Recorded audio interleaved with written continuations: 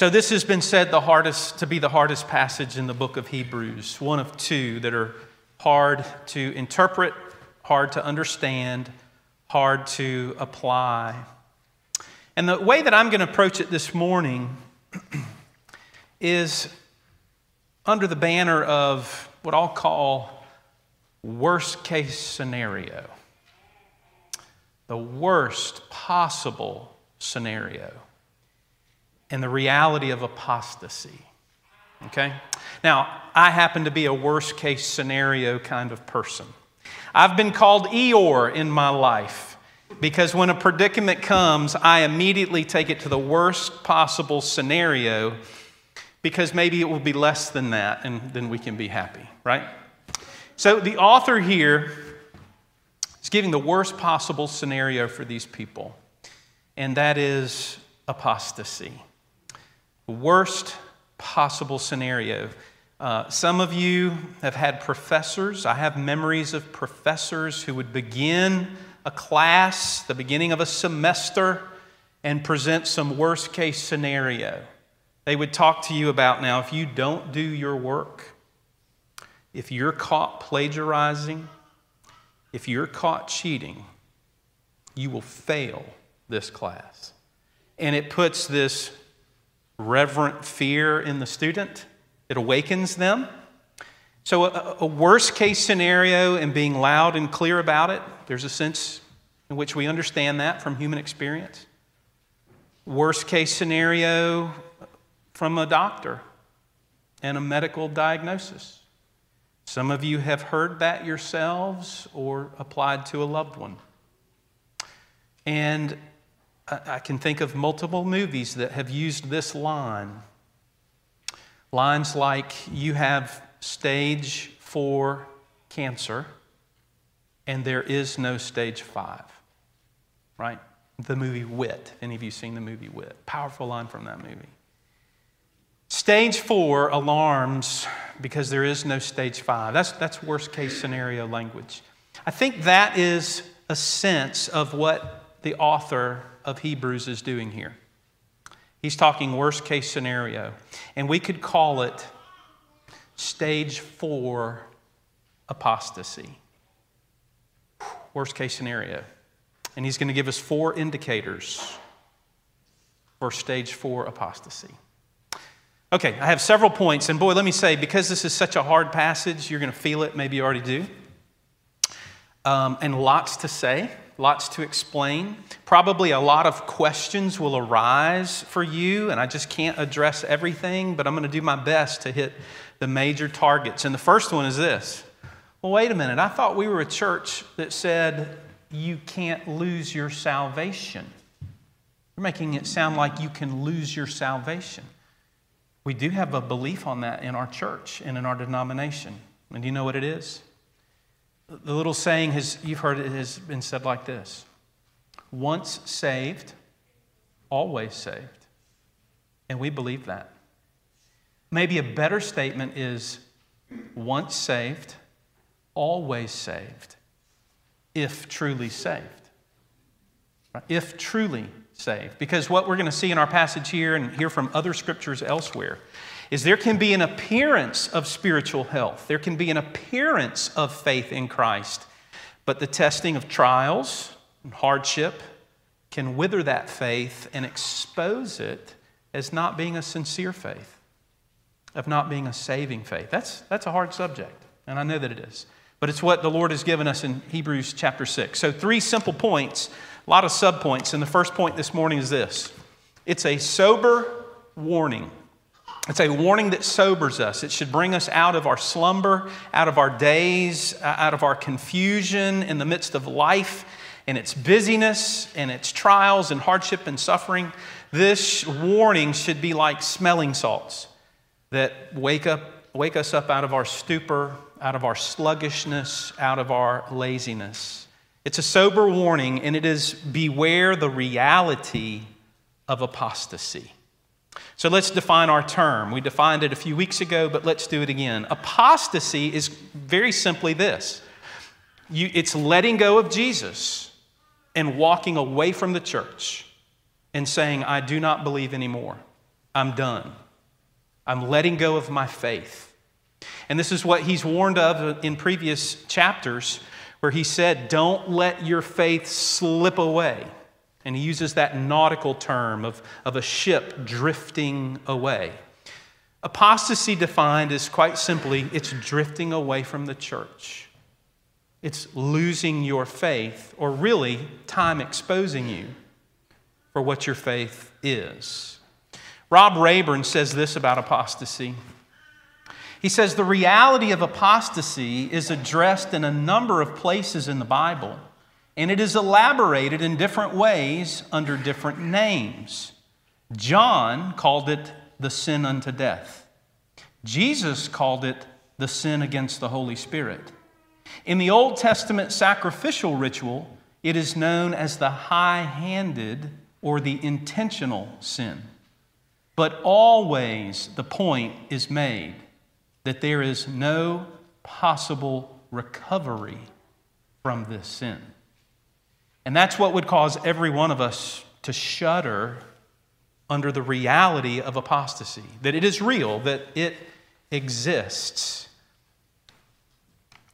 And there have been a lot of sermons preached on this text. There have been a lot of people reading and chewing on this text that have been driven to an unhealthy fear. And this morning, I want to make sure we address that. There is a reverent fear that should come from grappling with this teaching on apostasy.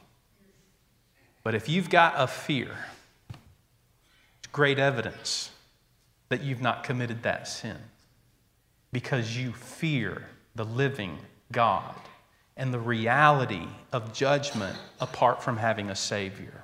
So I'll begin with that. Apostasy defined. Now, apostasy, not a surprise. You shouldn't be surprised to hear this sermon about apostasy and the things that are said about it. We're prepared for this whole concept of apostasy, Old Testament and New Testament. There are examples in the Old Testament. There are examples in the New Testament. King Saul in the Old Testament, king of Israel, who had all the appearance of knowing and loving the Lord. And yet his heart would harden and he would be called wicked. In the New Testament, Judas himself, one of the 12 disciples, who had grown up under the influence, he had had the influence and benefit of the disciples and Jesus' teaching and the miracles, but the test of time proved that his faith was not sincere. And he's been called the son of perdition. In Paul's ministry, we learn of Demas in 2 Timothy chapter 4, verse 10, who it says, fell in love with the world and left the church. So we're not surprised by apostasy. We were prepared for it. We were told to expect it. In fact, not in the version that I read, but in the King James Version and other versions, I don't know which you were reading, but the word if appears. If they should fall away. And that's actually not in the Greek and not in a lot of our English translations. It was added, this if, but really it's more of a when people fall away. So we really should have an understanding, a category, a self-examination of this sin is possible. It is real. It exists. And we're to be on the guard against it. Now, what are we looking for? What are the 4 indicators that he gives about apostasy and what it looks like, how it happens? Well, he gives us that in verses 2, the second part of verse 2 through 5. Listen to that again, and we'll briefly comment on each. He says, and it's not verse 2, it should be verse 4. It is impossible for those who have once been enlightened, 1, who have tasted the heavenly gift, 2, who have shared in the Holy Spirit, 3, and who have tasted the goodness of the Word of God and the powers of the coming age, 4, and who have fallen away to be brought back to repentance. To their loss, they are crucifying the Son of God all over again and subjecting him to public disgrace. There's your four major indicators that the author is using. And here's where some of the difficulty comes in. What do those things mean exactly? If we could only ask him and have him flesh it out for us, we would have a much clearer understanding. But we do have some understanding of what he's saying. There is some difference of opinion of what he is saying here, and I'll just comment on those. So first, it says, those who have once been enlightened. Well, what does that mean? What does it mean to have been enlightened? Justin Martyr and others later, beyond this date, would refer to baptism with the language of enlightenment. Could he possibly be referring to baptism? He possibly could be. The concept is not so separated from it that it couldn't be that. But probably what it means is being enlightened, coming into knowledge, being enlightened with that knowledge of who Jesus is. So if you've come into the covenant community with an understanding of, I need Jesus, Jesus is the only Savior of the world, in that sense, you've been enlightened. That's likely what he means. Secondly, those who have tasted the heavenly gift. Well, what does that mean? Well, remember, it feels like a long time ago because it was weeks ago for us that he had just had this long commentary about the wilderness generation of Israel. But when you look at it by sentences, it was not long ago that he was just talking about the wilderness generation. I think, and commentaries tend to agree, that he's talking in reference to that wilderness generation. He's using them as an example, and all four of these things was true of them, and we need to be careful that it's not true of us. So what was tasting the heavenly gift as the wilderness generation experienced it? Well, it was manna. It was bread from heaven, where every morning God provided abundantly for their physically need, and there was manna.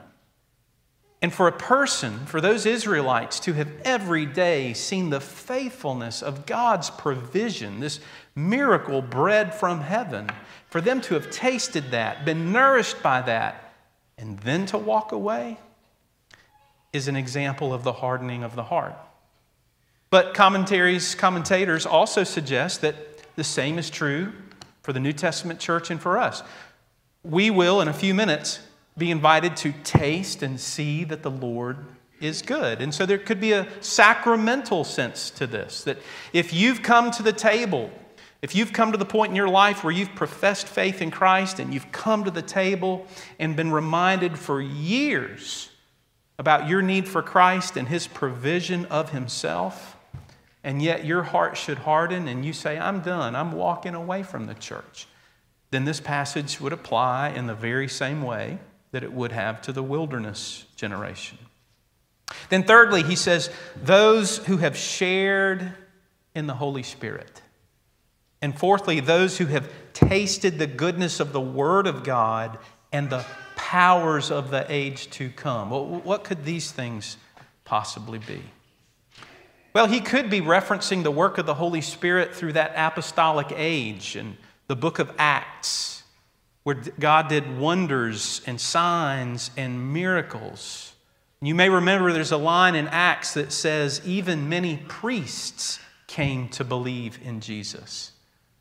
And some who have studied the book of Hebrews think that one of the objects of all this teaching on the priesthood may be priests who are referenced in the book of Acts, who first came to faith in Christ, but now are missing the priesthood and their offering of many sacrifices, and are saying, let's go back to how things were. And so it very well could be that makes sense. We just don't know. Just like we don't know who the author is by name, he doesn't tell us, and we don't know the exact audience to whom he's speaking.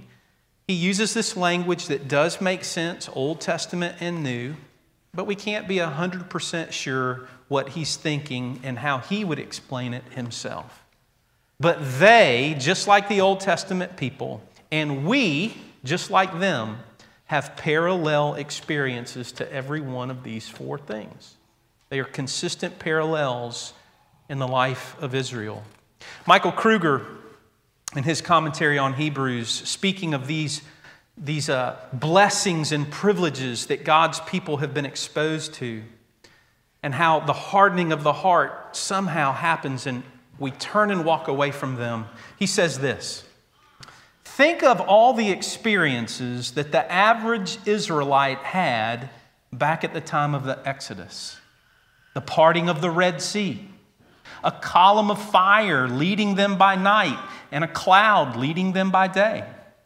Water coming from a rock at Moses' command. Manna appearing each morning.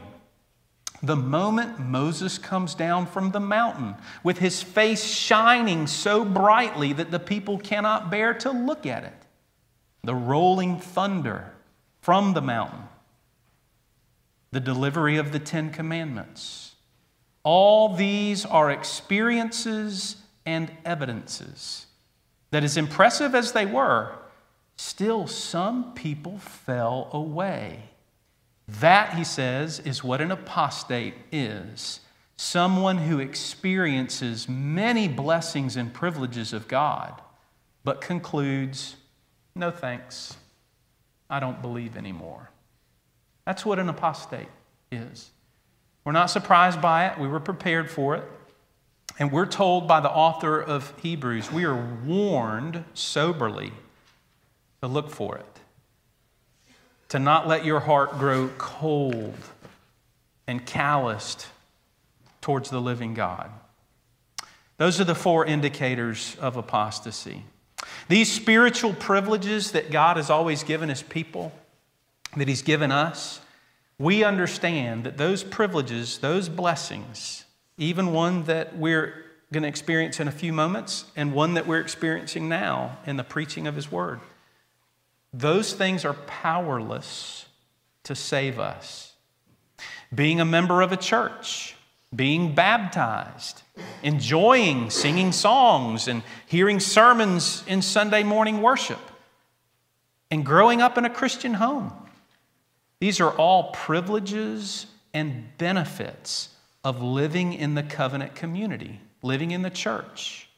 But the author of Hebrews reminds us, he warns us, that these privileges alone do not save.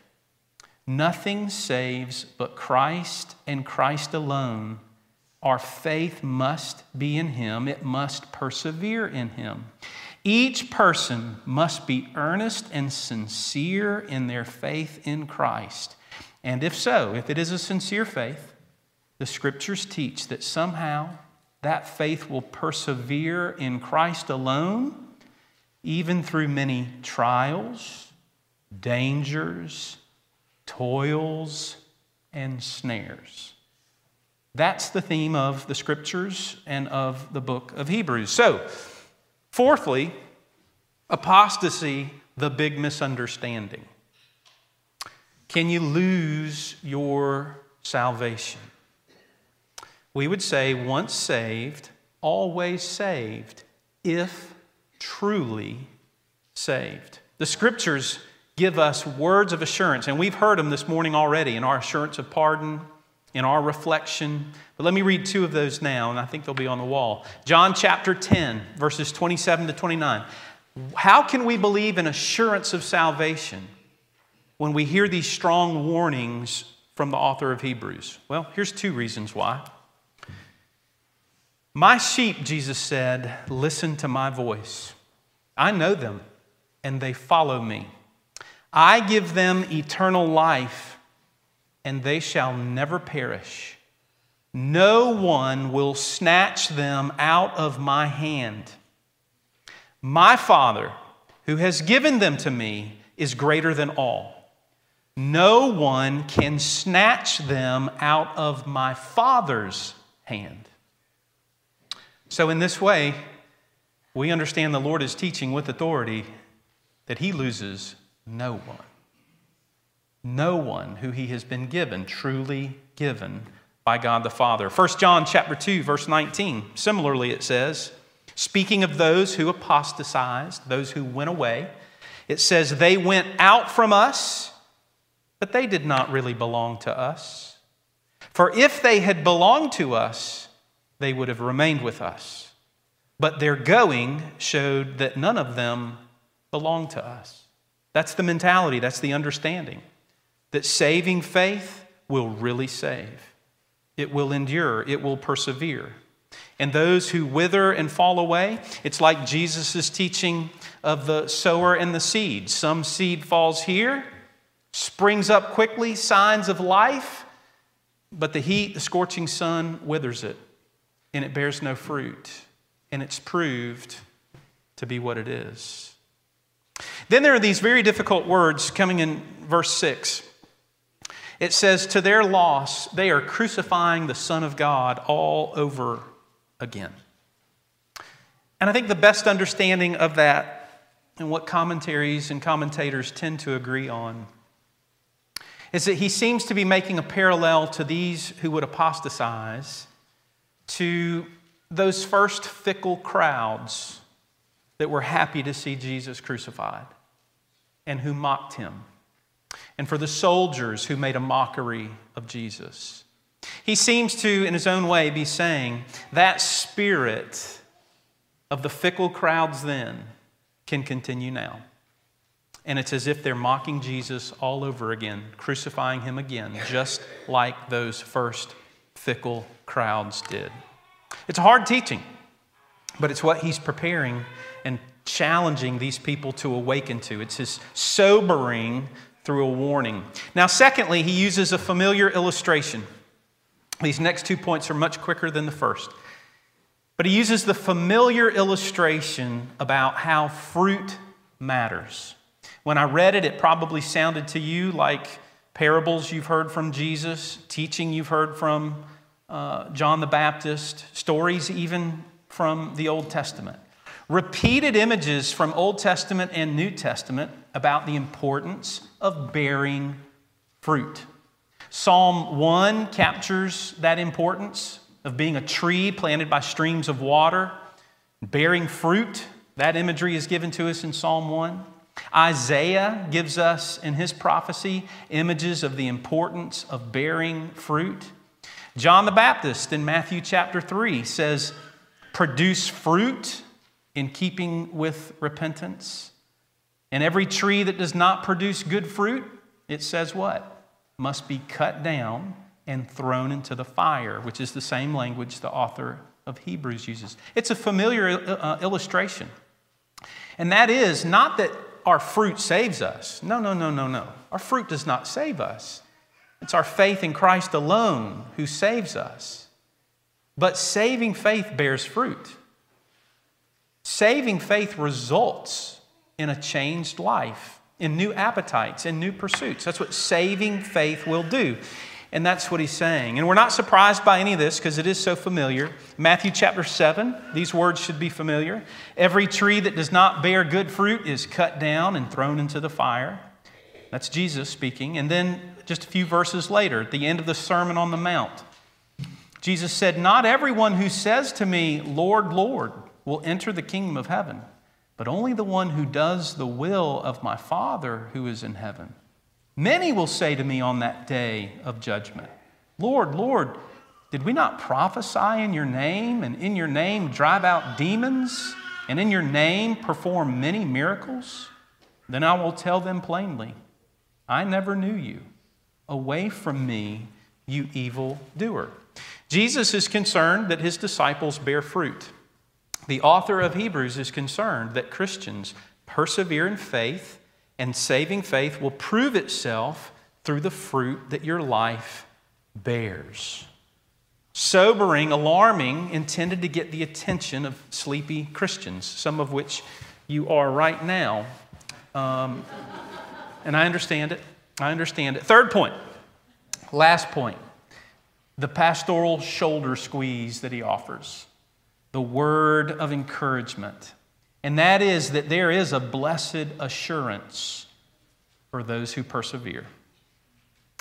You can have a confident hope when you are persevering in faith through hardship and suffering and disappointment, that you will continue to seek to worship the living God and want to honor Him despite your hardship and suffering. that is a fruit of faith that should give you a blessed assurance that God is at work in me. I see it. I'm a horrible person, but He loves me still, and I want to worship Him, continue to confess my sins to Him, and look to Him for the mercy and pardon that He alone can offer. Two things about this word of encouragement. First, he shows us some of the evidence. He speaks to them pastorally, and this is where he says, now I'm confident that you're in a better place. This is the professor after going over the syllabus and casting threats. It's the professor saying, now, I'm sure that none of you are going to do this, but I had to say the hard truth, right? So he says there in verse 10, 11, and 12, listen again to what he says. God is not unjust. Verse 9. Even though we speak like this, all these hard words, dear friends, we're convinced of better things in your case, the things that have to do with salvation. That's his encouragement. God is not unjust. He will not forget your work and the love you've shown Him as you've helped His people and continue to help them. That's how he encourages them. He says, look, I know that the Lord has a long memory. He will remember your love of Him, your service of Him, and your love and service of His people. So it's an encouraging word. Now, he could have just crushed these people, driven them into fear, and been done with his letter. But this is where it's good to remember that pastoral shoulder squeezes are important. It's not just hard truth. It's trying to affirm people.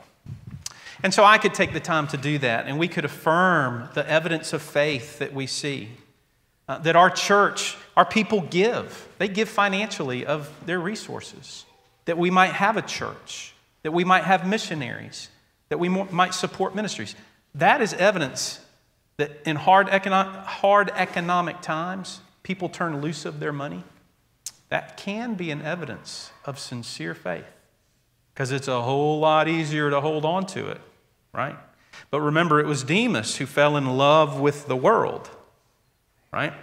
And that was a lack of evidence of saving faith. There are all kinds of evidences that God is at work in our midst. Those things do not save us, but they can be evidence of the fruit of a sincere faith.